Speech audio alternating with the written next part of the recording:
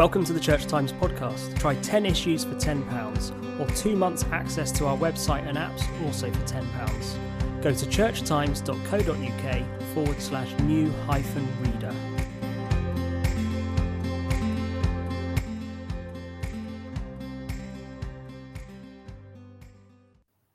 Cole Arthur Riley is a writer, liturgist and poet, and the creator of Black Liturgies, a project seeking to integrate concepts of dignity, lament, rage, justice, rest and liberation with literature and spirituality.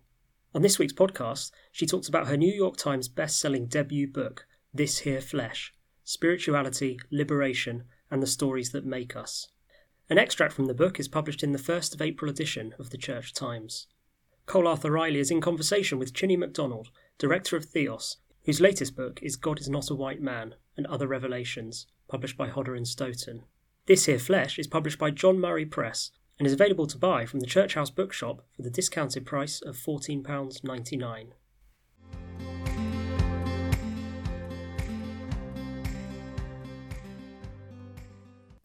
Welcome. It is an absolute privilege to be in conversation with you today. I had the privilege of having an advanced read of your book, and I can honestly say it is one of the most stunning, beautiful books I've ever read, and it's one of those that I will keep coming back to.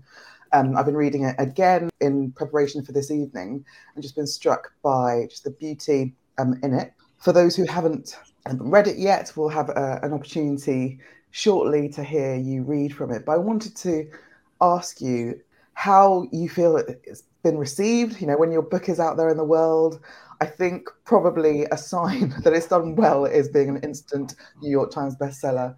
But tell us about the process of writing the book and what it's like for you now that it's out in the world. Yes. Firstly, thank you.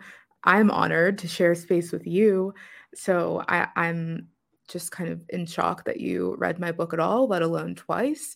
So I'm looking forward to speaking with you tonight. But yeah, so I began Black Liturgies, which is an online project where I'm integrating written prayer with Black thought. And I began that about a little over a year and a half ago. And that's what really opened doors for me into publishing, into the possibility of even writing a book.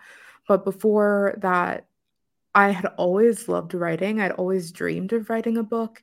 I studied writing in undergrad, but I didn't quite know how to make it happen. And so Black Liturgies was like an excellent entrance to allow me to do so. So when I started writing, I wanted to honor Black liturgies. So the chapters of this book are a lot of the things that Black Liturgies is grounded on, things like lament, things like rage and rest and liberation and belonging. But I approached it through the lens of my family, through intergenerational storytelling and trying to make sense of a human experience of these ideas as opposed to just a merely philosophical understanding. And so, yeah, I didn't think that this would be the book that I would write. I didn't think that I'd end up writing so intimately about my family and about myself, but something about interviewing my father and my grandma along the way kept kind of pulling me into more honesty. It was kind of forcing me to become honest about a lot of things that maybe I knew my family had been formed by. You know how there are those kind of quiet, kind of secrets, like stories that everyone knows, but you're not sure how you know or when you first learned it. Well, writing was the first time I was really asking the bearers of those stories, my father and my grandma, to share it with me in their own words. And in a way I couldn't look away, and I couldn't go deep into them without going deep into them in my writing and honoring it that way. It's a very intimate book. So, you know, there are stories about yourself and also your family and your family history. And you write about how your father raised you, I think, in a house of stories or a house of storytelling. So were these stories that you grew up with, or was it in the process of writing the book that you kind of came to know them? And what's it like for those stories now to be out in the world and to be read by so many people? How is that feeling for you in terms of kind of are you feeling vulnerable or How does it feel? Some of these stories are stories that I had heard again and again. You know, I tell a story of my father running from his father in a kidnapping attempt, really. And I had heard that story many, many times, but then many of them I'd never heard because I was trying to maybe I'd heard kind of a general version of them, but I was trying to pull out the very specific, the very particular in the stories. And I think most people aren't used to telling their stories that way. They're not used to people caring, sadly, caring enough to allow them to go deep into kind of the particulars of the story, or these kind of fragments of story that maybe alone seem insignificant, but I think when kind of curated, their voice is kind of amplified. So I would ask I would ask my dad, tell me a story about lament, and I found it would be really hard for him to do so without making kind of generalized statements, about sadness, and instead of really taking me there. And I had to give him permission and say, like, I don't want to hear what you think about lament. I want you to take me to a moment where you felt true sadness, and I'll wait with you until you find that moment, and I'll try to offer care and support after that, but I'm interested in the moment, however insignificant it seems to you. But yeah, we're not good at that. We're not good at particularity when telling our own stories. So in that way, a lot of them felt fresh because I was going into like detail and picking out moments in a story as opposed to an overarching story. But together, I think you get a sense of still an overarching story. And how does that feel now that it's out in the world? It feels incredibly bearing. I feel raw. I'm sure you experience this in your own writing, but I'm a private person. I come from a very private family, and so, this was a shared cost to put this out in the world, a shared familial cost. I'm so grateful that my family trusted me with these stories because we're not people who would normally share them, So it's been hard, and in a way I've had to find ways to like, I feel like this season is so narrowed in on me. I'm having to speak about myself a lot, and like, promoting a book is just so strange. Like, it's just so it just revolves around everything, feels like it's revolving around you. So I've had to really create intentional moments where I'm outside, where I'm positioning myself almost in a kind of smallness compared to like the largeness of the world around me, like listening to the birds and listening to the wind pass through the trees, and just something about that tension of like people being so close to me and then like pulling away and kind of feeling this space to breathe. And it's been really healing. I don't know if I'm articulating that well, but all that to say, it's hard, and I'm trying to find ways to kind of decrease anxiety and exist in it and take up the space that I've been denied while also caring for myself. Yeah. Absolutely. Well, should we hear a bit from the book that you'd like to read us? Sure. I'll read from the second chapter is on place. I'll read a bit from that. My grandma says that in her 20s, she was looking for peace and found it back in Harlem. As a child, her Manhattan-born soul had been exiled and transplanted to rural Pennsylvania before she knew where was. We were the Black family that lived down Cemetery Lane, she says, a place marred by death, surrounded by white people who were pleased with them in the way you can be pleased with your supper not being too spicy. Negroes who knew their place, she says. When she finally returned to the city, the ground shook beneath her for days, but her insides were still like pond water. She got off the A train, and a man who looked like her was blowing a sax while his friend slapped a makeshift drum and sang out to her. It was a homecoming, and she leaned against the cold wall underground, letting the sound pulse around her. People moved past her like she was the wall, and maybe in ways she was, but not in the sad way, in the no longer a spectacle way. She says New York City allowed her to get lost. Listen, nobody knew if inside I was screaming or steady. I just was. I was a part of everything. I suppose there is a certain safety in that. She was running from a man who had long mistaken obsession for love, and also from a sadness that stalked her when she was alone. I think she needed to get lost at first. I won't criticize her for that. Maybe getting lost let her be found on her own terms. It offered a different kind of healing, a place to exhale, to find a manner of anonymity, to experience that dreadful thing we call blending in, can be a kind of haven. It is not to become untethered, but to become a part of, to walk a street apprehending you are one small refrain in a holy cacophony. And as the place becomes more familiar, your own selfhood becomes more lucid. There, in the place of her origin, my grandma became new.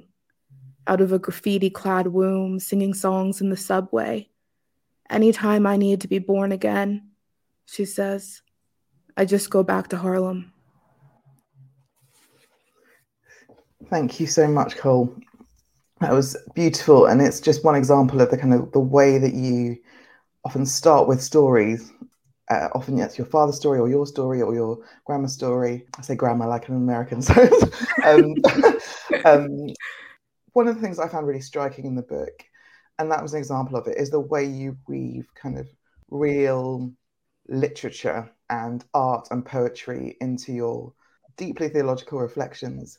So I wanted to ask about how intentional that was. So, you know, who you were influenced by. You talk about Toni Morrison and Beloved, and that's where the title of the book comes from, where Baby Suggs in Beloved says, in this here place we flesh that weeps, laughs, flesh that dances on bare feet in grass.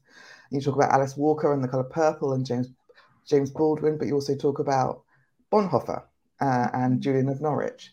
Tell us about that kind of weaving of different styles of theology and literature together, and whether that's something that you intentionally did. It was somewhat intentional, mostly because I think that's just who I am.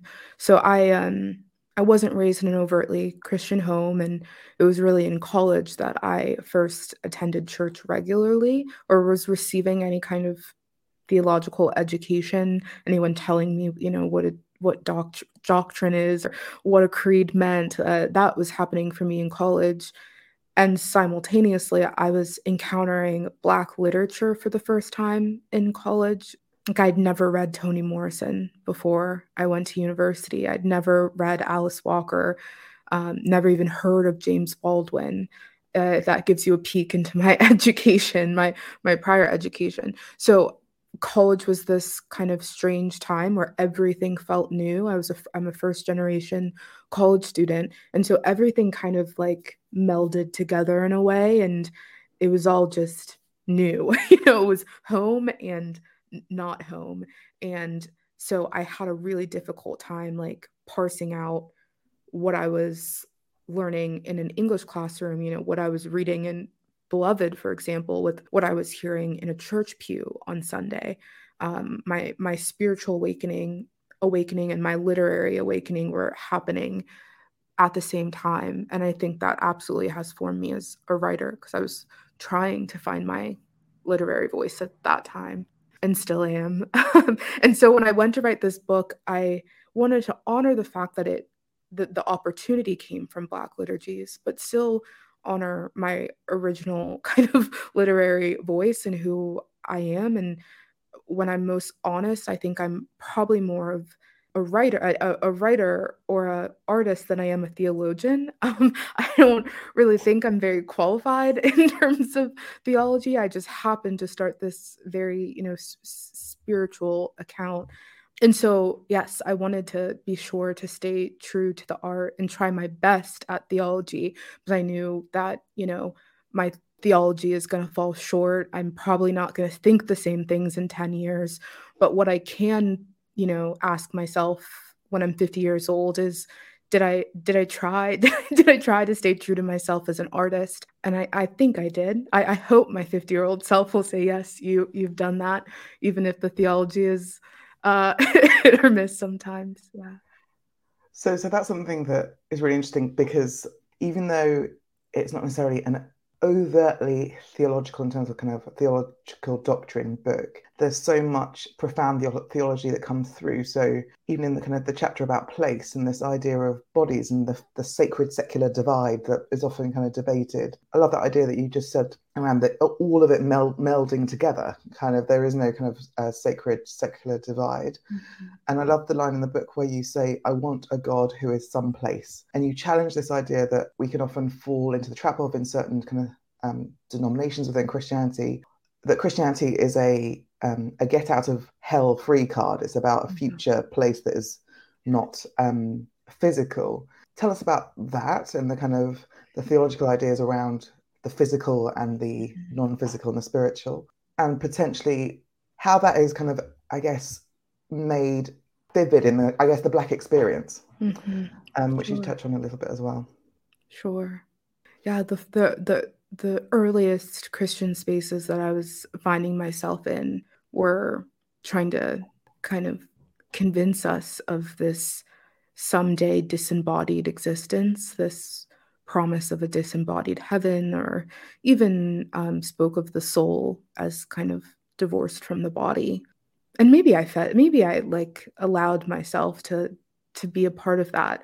But I think I always felt some tension in me. If your hope for God is limited to the disembodied, to the immaterial, then what does that mean for the very physical oppressive conditions that the world is placing on me now? You know, I do think that forms a person to think about and diminish the physical in the here and now when you're thinking about a someday heaven, as salvation, as being this disembodied experience. So I think I've always been skeptical of it, but again, it was Black literature. I could think of Toni Morrison's writing of The Clearing and Beloved.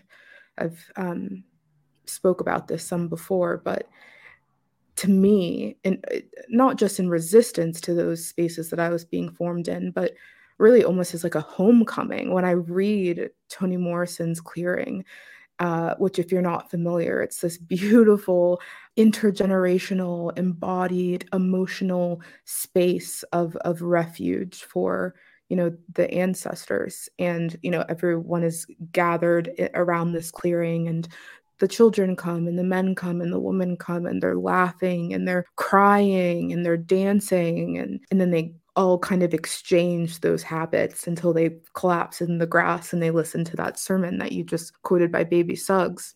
And I think it's so lovely that preceding the sermon is this kind of intergenerational embodied act. It's very earthy, you know, even the fact that the harbor is a clearing, you know, it's not a space of the imagination, you know, it's a tangible space that they return to, I think is really beautiful. And I want my spirituality to look like that. When I think about what spirituality, I want my spirituality to contain whatever the clearing had. That's what I want for my spirituality, for my relationship with God. And you know what's interesting? Before she gives that sermon that you quoted, Toni Morrison says, you know, she didn't tell them to go and sin no more. You know, that traditional gospel message. She didn't tell them to go and sin no more. Instead, she gives this sermon in this here place. We flesh that weeps, laughs, love it hard. You know, the liver, the beating heart, love it. And I think there's something really beautiful and subversive about that. You know, she didn't tell them the traditional gospel of go and sin no more, which doesn't need to be disembodied, but certainly can be taken that way. But she espouses a gospel that you can't separate it from the flesh, from the physical. And that's something I find really interesting, the kind of, I guess, the stories of Black enslaved people who would gather together in hush arbors, and they would find they would read the Bible, and they would find a spirituality and a Christianity that meant that actually that it was wrong. God was not happy that they were in slaves. God cared about their physical condition, and not just a promise of a future freedom, I guess. You talked a little bit there about kind of intergenerational ideas around ancestors, and that also kind of comes through in the book. I wonder if you could help us to understand a bit more about that sense of those who have come before us in the Black tradition or experience. And you talk a little bit about how the ideas, actually, there is an idea of the trauma and the oppression that has come before us and the generations before us has an impact on us today, and we don't necessarily exist as individuals without kind of what has come before. And maybe if you could speak into maybe what has happened in the past couple of years in terms of Black Lives Matter and the reckoning with racial justice, and what you've kind of learned in that process about your place in history or your place in your family's genealogy, I guess, and the impact of trauma. I think, more and more we're seeing more and more research come out about epigenetics, and but I think the body keeps the score has been on the New York Times bestseller list for like it seems like ages now, and so many people are starting to really think about what trauma does to a body and what inherited trauma does to a body. I wanted to I didn't talk about that so much directly, but it's implied in the book. You see my grandma's story and my dad's story, my story kind of mapped onto each other, these generational things that we pass down intentionally and unintentionally. I learned how to cope by watching my father cope, and he wasn't trying to teach me how to cope, but that's how that was a familial habit that I inherited in some ways. But I also think there's something to say about the kind of beauty that we inherit, the habits of resistance and delight. And people ask me where I find hope, and people keep asking me this, where do I find hope? And I keep saying, I find hope in the people who came before me. I find hope in history, interestingly enough, because something about how they've lived and persevered, I then feel like I feel like some part of that is my inheritance as a Black woman. I get to inherit their patterns of survival and goodness. And and as far as memory, so June Jordan, she's a poet.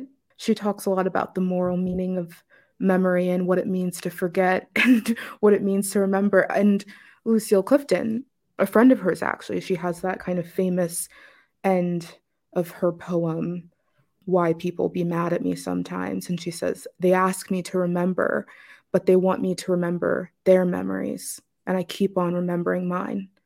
And I love that. I think the older I get, the more I'm able to see the ways that the oppressor and oppressive systems can kind of co-opt the narrative of history and rework it into whatever it sees fit. I mean, it's terrifying as you become conscious to it of, oh my, what will my children read about this Supreme Court justice nominees? What will they read about it? Will it be what was actually happening, or will it be some, iteration or mutation of it? Anyways, to resist that, I think I want to be my own historian. I want to be a historian in my family. I want to preserve the memories, the artifacts, what few artifacts we have. I want to make sure they're preserved, and I want to give the people in my family who come after me an imagination for what it means to interview our elders and, record their mannerisms and the way they speak and these stories so that they can't be dismissed or neglected in the future. Yeah.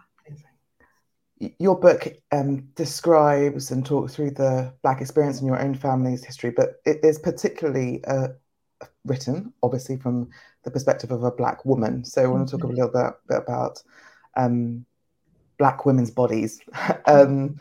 And you say how your dad told you that Black was beautiful. So I want to ask you, how important was your father in shaping your own sense of self, or what have you learned about the beauty of Black women's bodies, or what the world says about beauty and Blackness, and how you've kind of dealt with some of these messages? Mm-hmm. Yeah, my father was just invaluable in terms of, always lavishing compliments on us. And I didn't realize it at the time, but I do think in hindsight, he was preparing us to meet a counter narrative in the world of ugliness, of being too much, of being too loud, of, of being too anything. I think he was trying to give us a kind of tool for resistance. And he's just someone who, the way he carries himself, if you're ever, blessed enough to see him on an interview or something like that, like, I can't say what kind of insecurities he might possess, but I can say he certainly moves in the world as if he deserves to be here. He moves in the world as if like he's not going to apologize for his presence. He's not going to bow his head and say, "Oh, I'm sorry for interrupting." He has this kind of beautiful confidence that I definitely didn't feel like I could access as a child. I was very shy and a bit awkward, and but looking to him, I always had this kind of, image of what it meant to be a little more free in my body. And I talk about this throughout the book, but when I was 26, I became sick, and I had to really pay attention to my body as a Black woman in ways that I realized the world often will not do, that many doctors' offices are not going to do.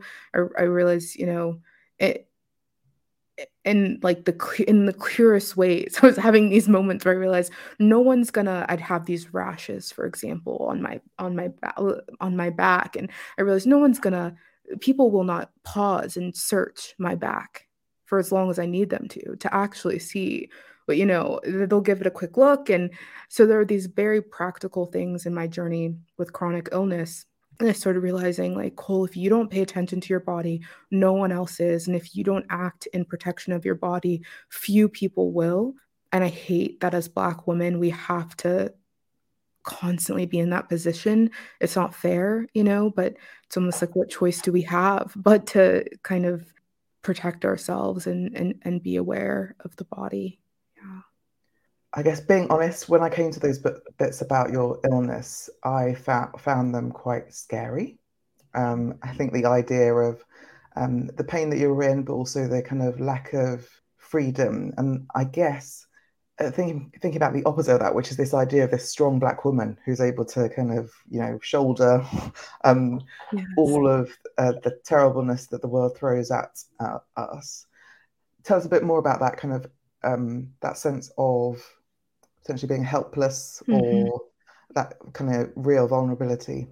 Oh, it's exhausting, I'll give you an example. So I was at the Cleveland Clinic, this very prestigious clinic in the US, having a lot of testing done. And at the end, I was glancing at the doctor's notes, and one of the notes was, African-American woman with a monotone affect. He basically said I wasn't showing emotion. And I thought, why is that even on my chart? Like, what a weird note to make. And as I was driving away, it was just haunting me. The next appointment I went in, I thought, you know what? Do whatever you need to do to cry. And like just try, and so I go in and I cry. I bare myself, and the doctor's kind of looking in shock, as if he couldn't fathom my pain without me proving it. I had to prove it with some kind of emotional demonstration that frankly left me raw afterward. But it wasn't enough to say that my pain was an 8 out of 10, if I was seeming strong and composed, because I was reinforcing in his mind this kind of strong Black woman, portrait, maybe. I can only assume, right?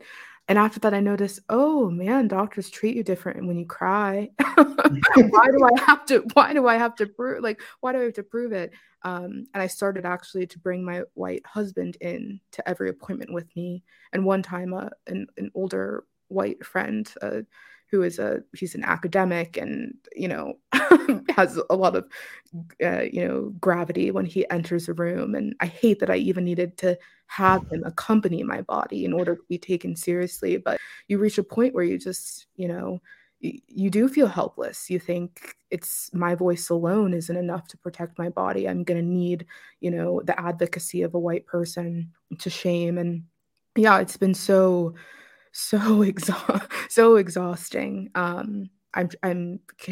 imagine that there are people watching who have experienced similar things, and you can almost make yourself feel a bit, yeah, you can almost question if your perception of reality is real until you start to talk to other people and you think, okay, I'm not being dramatic. It's truly difficult to be taken seriously as a Black woman. Yeah. Yeah, I absolutely feel that. I've written about this elsewhere, but there are all these horrific statistics about poor Black maternal health, how Black women are more likely to die in childbirth, and I had a really traumatic experience with my first birth, and I'm about to give birth again in a few weeks. But I really recognised that I really wanted my white husband to speak for me in that situation, because pride aside and ego aside, I wanted to stay alive, and I wanted my baby to stay alive. And sometimes we don't have to, but we are forced into positions where we play into, the messages around the world about who is valued and who is worth listening to. Mm-hmm. Speaking about gender then, so how do you see God and picture God? Yeah. I noticed in the book how you use different pronouns to describe God at various points. So sometimes she, sometimes they, sometimes he. I found in the process of writing my book that it was at that point that I decided I could no longer use male pronouns for God. And that was a deliberate decision, even though I had all my life. Tell us about the different pronouns and what was going through your thought process.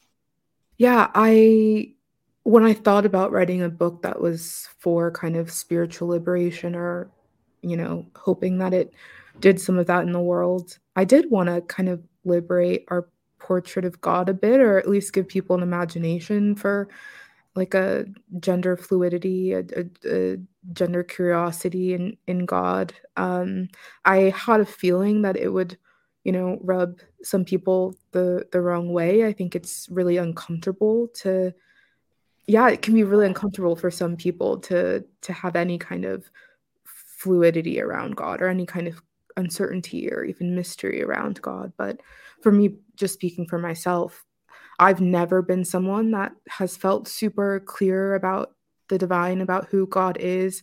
And so for me, having that kind of those shifting pronouns allowed me to be true to myself in the writing process. I tried not to think too much about it, honestly, because I found if I did, I ended up kind of making it very stereotypical when I used she, her, and when I used him. And so I tried to really just, where I was in the moment or on that particular day, I think I just pray to a very diverse God.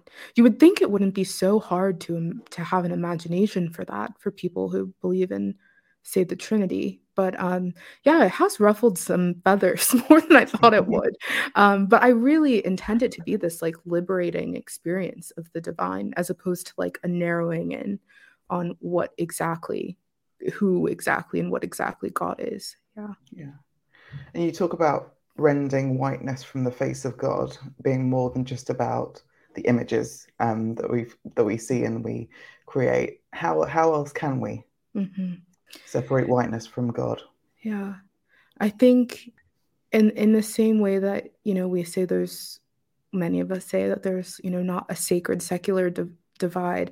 I think we have to think about the secular. If we're going to rend that from the image of God, we need to rend whiteness from everything, or really parse out what is, what does whiteness do? How does it operate in the world?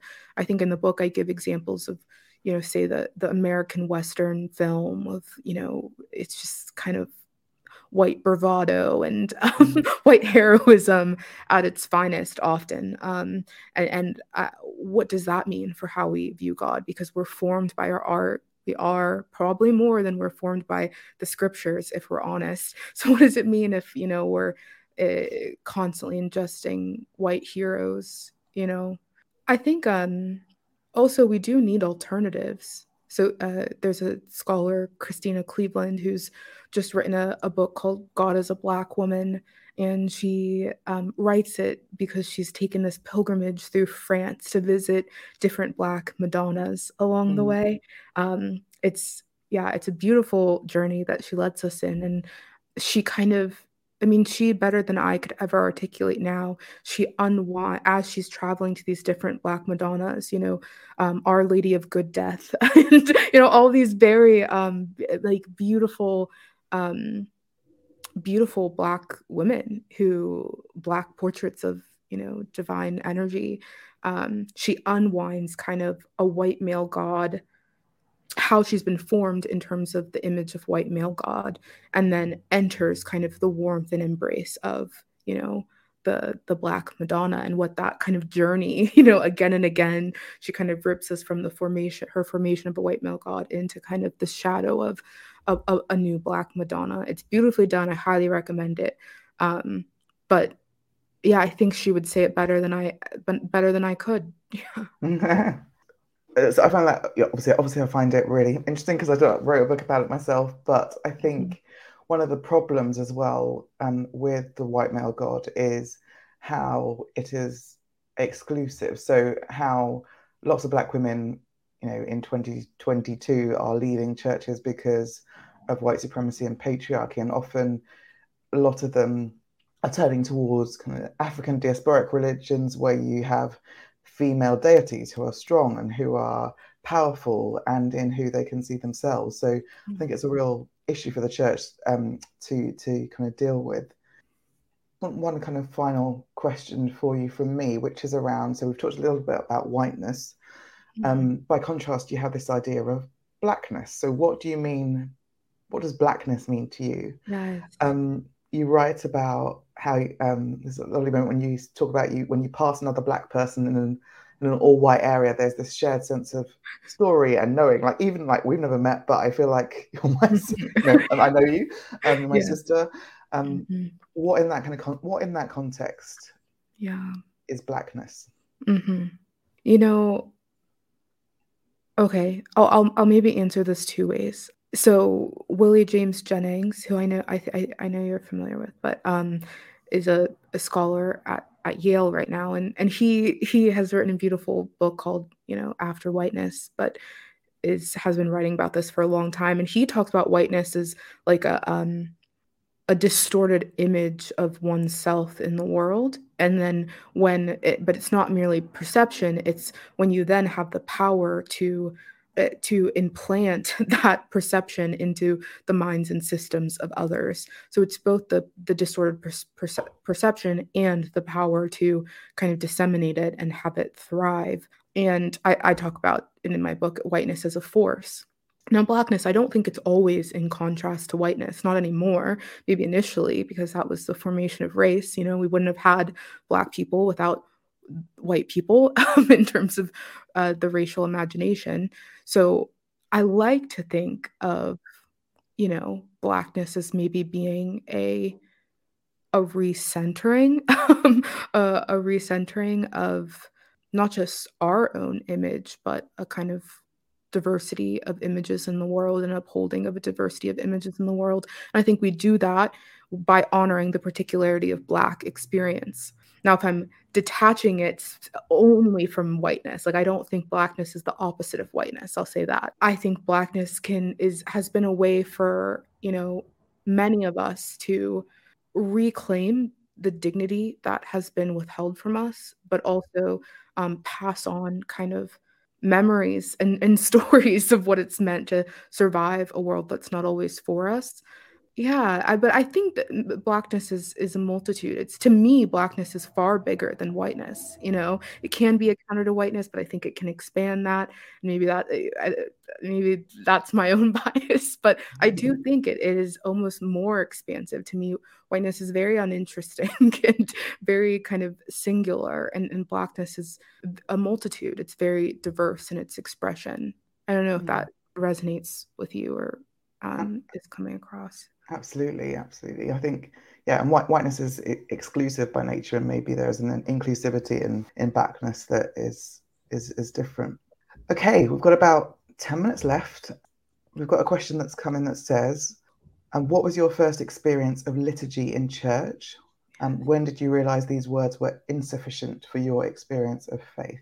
After I graduated from college, I began working for an Episcopal church, And that was the first time I think, I mean, I had encountered liturgy in other churches, but that was the first time I encountered kind of the formal liturgical expression and kind of the rites. And I was in a season of really deep depression, and there was something about liturgy for me personally that felt really restful. I didn't need to have the words to say when I walked through the doors every Sunday and Tuesday and Wednesday for that matter. I didn't always need to have the word. There was something really restful and freeing about kind of having this shared form to approach the divine that I could just enter as I could. And so I loved it, and I loved the beauty of it. And I think I'd always kind of wondered how much of myself was in it, though. And it was the summer of 2020, the same summer I started Black Liturgies, that kind of voice became louder in my head. I was in a virtual church service the Sunday after George Floyd was murdered. And the liturgist that week, the person who did the prayers of the people, lovely little white woman who I care about deeply, but I knew even before she started speaking, like, these prayers of the people weren't going to be for me, and they weren't, because they were grounded in a very white response. They were grounded in shock. They were grounded in confession. And, here I am saying, here I am. And if I'm being honest, I was thinking, I don't feel like I need to participate in this confession. I feel like I deserve an apology, and is there, and I eventually just closed my laptop altogether, because I realized that there was something beautiful about what was happening, but they weren't my prayers. They weren't prayers of my people, not that Sunday. That wasn't the stirrings of my heart. I wasn't shocked, and so I wanted words that made sense of that. I also was in a lot of Christian spaces that were a bit entrenched in toxic positivity, and maybe didn't have the kind of range for Black grief and lament and anger that I needed them to. And so I created Black Liturgies, just hoping, I could find community, or, bring together people who were maybe having the same realization as I did, that, like, in this season, a liturgy written by Thomas Cranmer in the 16th century, when I know what was happening to my ancestors in the 16th century, there are seasons when that becomes very difficult to pray with one voice. And I was looking for people who were maybe feeling similarly. Yeah. Absolutely. I know that lots of people are benefiting from that space that you've created. There are a couple of questions that I'll put together that have come in from those who are watching. How, as a white male, can I engage with the Black female experiences you're talking about? Is that possible? Mm-hmm. And similarly, as a white minister with a fully white congregation in the UK, do you have any recommendations of how to use this book as a book study? Or I'd love for my church to read this book. So yeah, engaging as a white male, engaging as a white church. Yes. Well, hello to you both. And I'm glad that you're thinking. I'm glad that you're asking the questions. I mean, to the person who asked as a white male, I would say, yes, I do think it's possible. I know there are people who say, I can never understand. And I understand the sentiment. I really do. And I appreciate it in many ways. But sometimes I feel like it keeps white people from really entering the pain, because they think I could never get it. When really, I think, and Billy James Jennings says this also, like, actually my anger is shareable, because there is something about the human experience that at our best, we, should operate in defense of the dignity of other people and of the dignity of ourselves. Like, there's something of just being human that I think allows even a white male to understand some of, my discontent. And so I personally have a bit of hope for that. I think it involves a lot of decentering, though. And I know that that's very difficult. If you've been formed in whiteness, it's very difficult to decenter your own experiences and responses, and to just enter a story of a person, to center a Black woman. I mean, I have white people who follow me on Black liturgies, and they find it difficult sometimes to think about the liturgy, not in terms of, what does it mean for them, but what does it mean to my Black neighbor to pray these words. So yes, I think if you're able to decenter yourself and you have company on the journey, I think you can enter the experience of a Black person to some extent. And, even in terms of solidarity, you don't need to understand it in its fullness to have compassion and learn from it. And to the person who wants to do a book study, that's wonderful. Never imagined any church would want to do a book study on this. So you must run a very, lovely church. And thank you. I think it's possible. I didn't create discussion questions or anything like that to go through it, but I think maybe one way to do it would be to ask people to travel into their own stories as they're encountering the stories that are in this book. What has lament look like for you? And not in terms of some like vulnerability Olympics where everyone's just bearing themselves, but even as kind of individual reflection in a group setting. What does it mean to approach these concepts in story with each other? I love the idea of a vulnerability Olympics. Fun. I think final question, with such a large following on Instagram, how do you protect yourself from drawing your worth from your social media identity? Yes. Yes, it has been humbling. I absolutely thought I would be like above it all. When I started Black Liturgies, I knew very little about social media truly and engaged very little. So I was like, this isn't going to affect me. I'm not a people pleaser and I'm not really interested in expanding my platform. But I was completely wrong, completely naive. The algorithms are made by very smart people and it's very difficult. And so I know this isn't practical for everyone, but when I got to about 10,000 followers, I realized I was just very concerned with how it was forming me, candidly. And I got rid of my smartphone and now have a bit more distance from it. Again, I know that's a very privileged thing to say. Not everyone can do this, but if you can and you have some kind of public facing voice, I recommend it. I think people have different tolerances maybe for it. And I'm realizing my tolerance for being in kind of public being a public facing voice is very small on social media. And so I kind of did the most extreme thing and got rid of my smartphone. But I think there are probably boundaries in between that you could set up.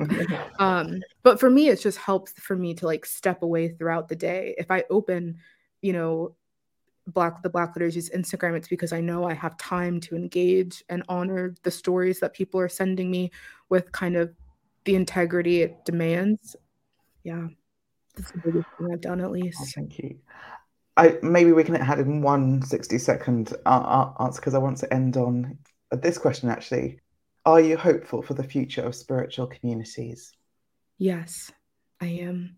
I am, because I think we have access to more stories, increasing access to stories.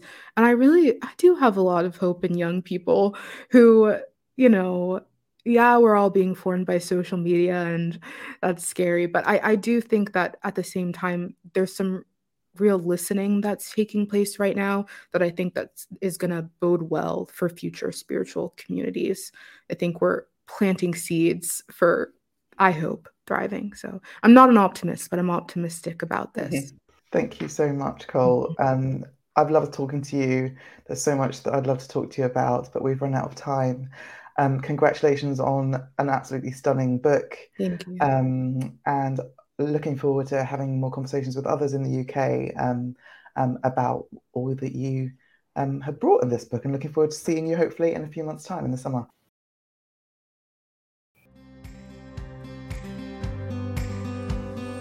Thank you for listening to this week's episode of the Church Times podcast. You can find more news, analysis, comment and book reviews on our website, churchtimes.co.uk. If you are not yet a subscriber to the Church Times, you can try your first 10 issues for just £10. You'll get the paper delivered to your door every Friday, plus full access to our website and digital archive. Go to churchtimes.co.uk/subscribe to find out more.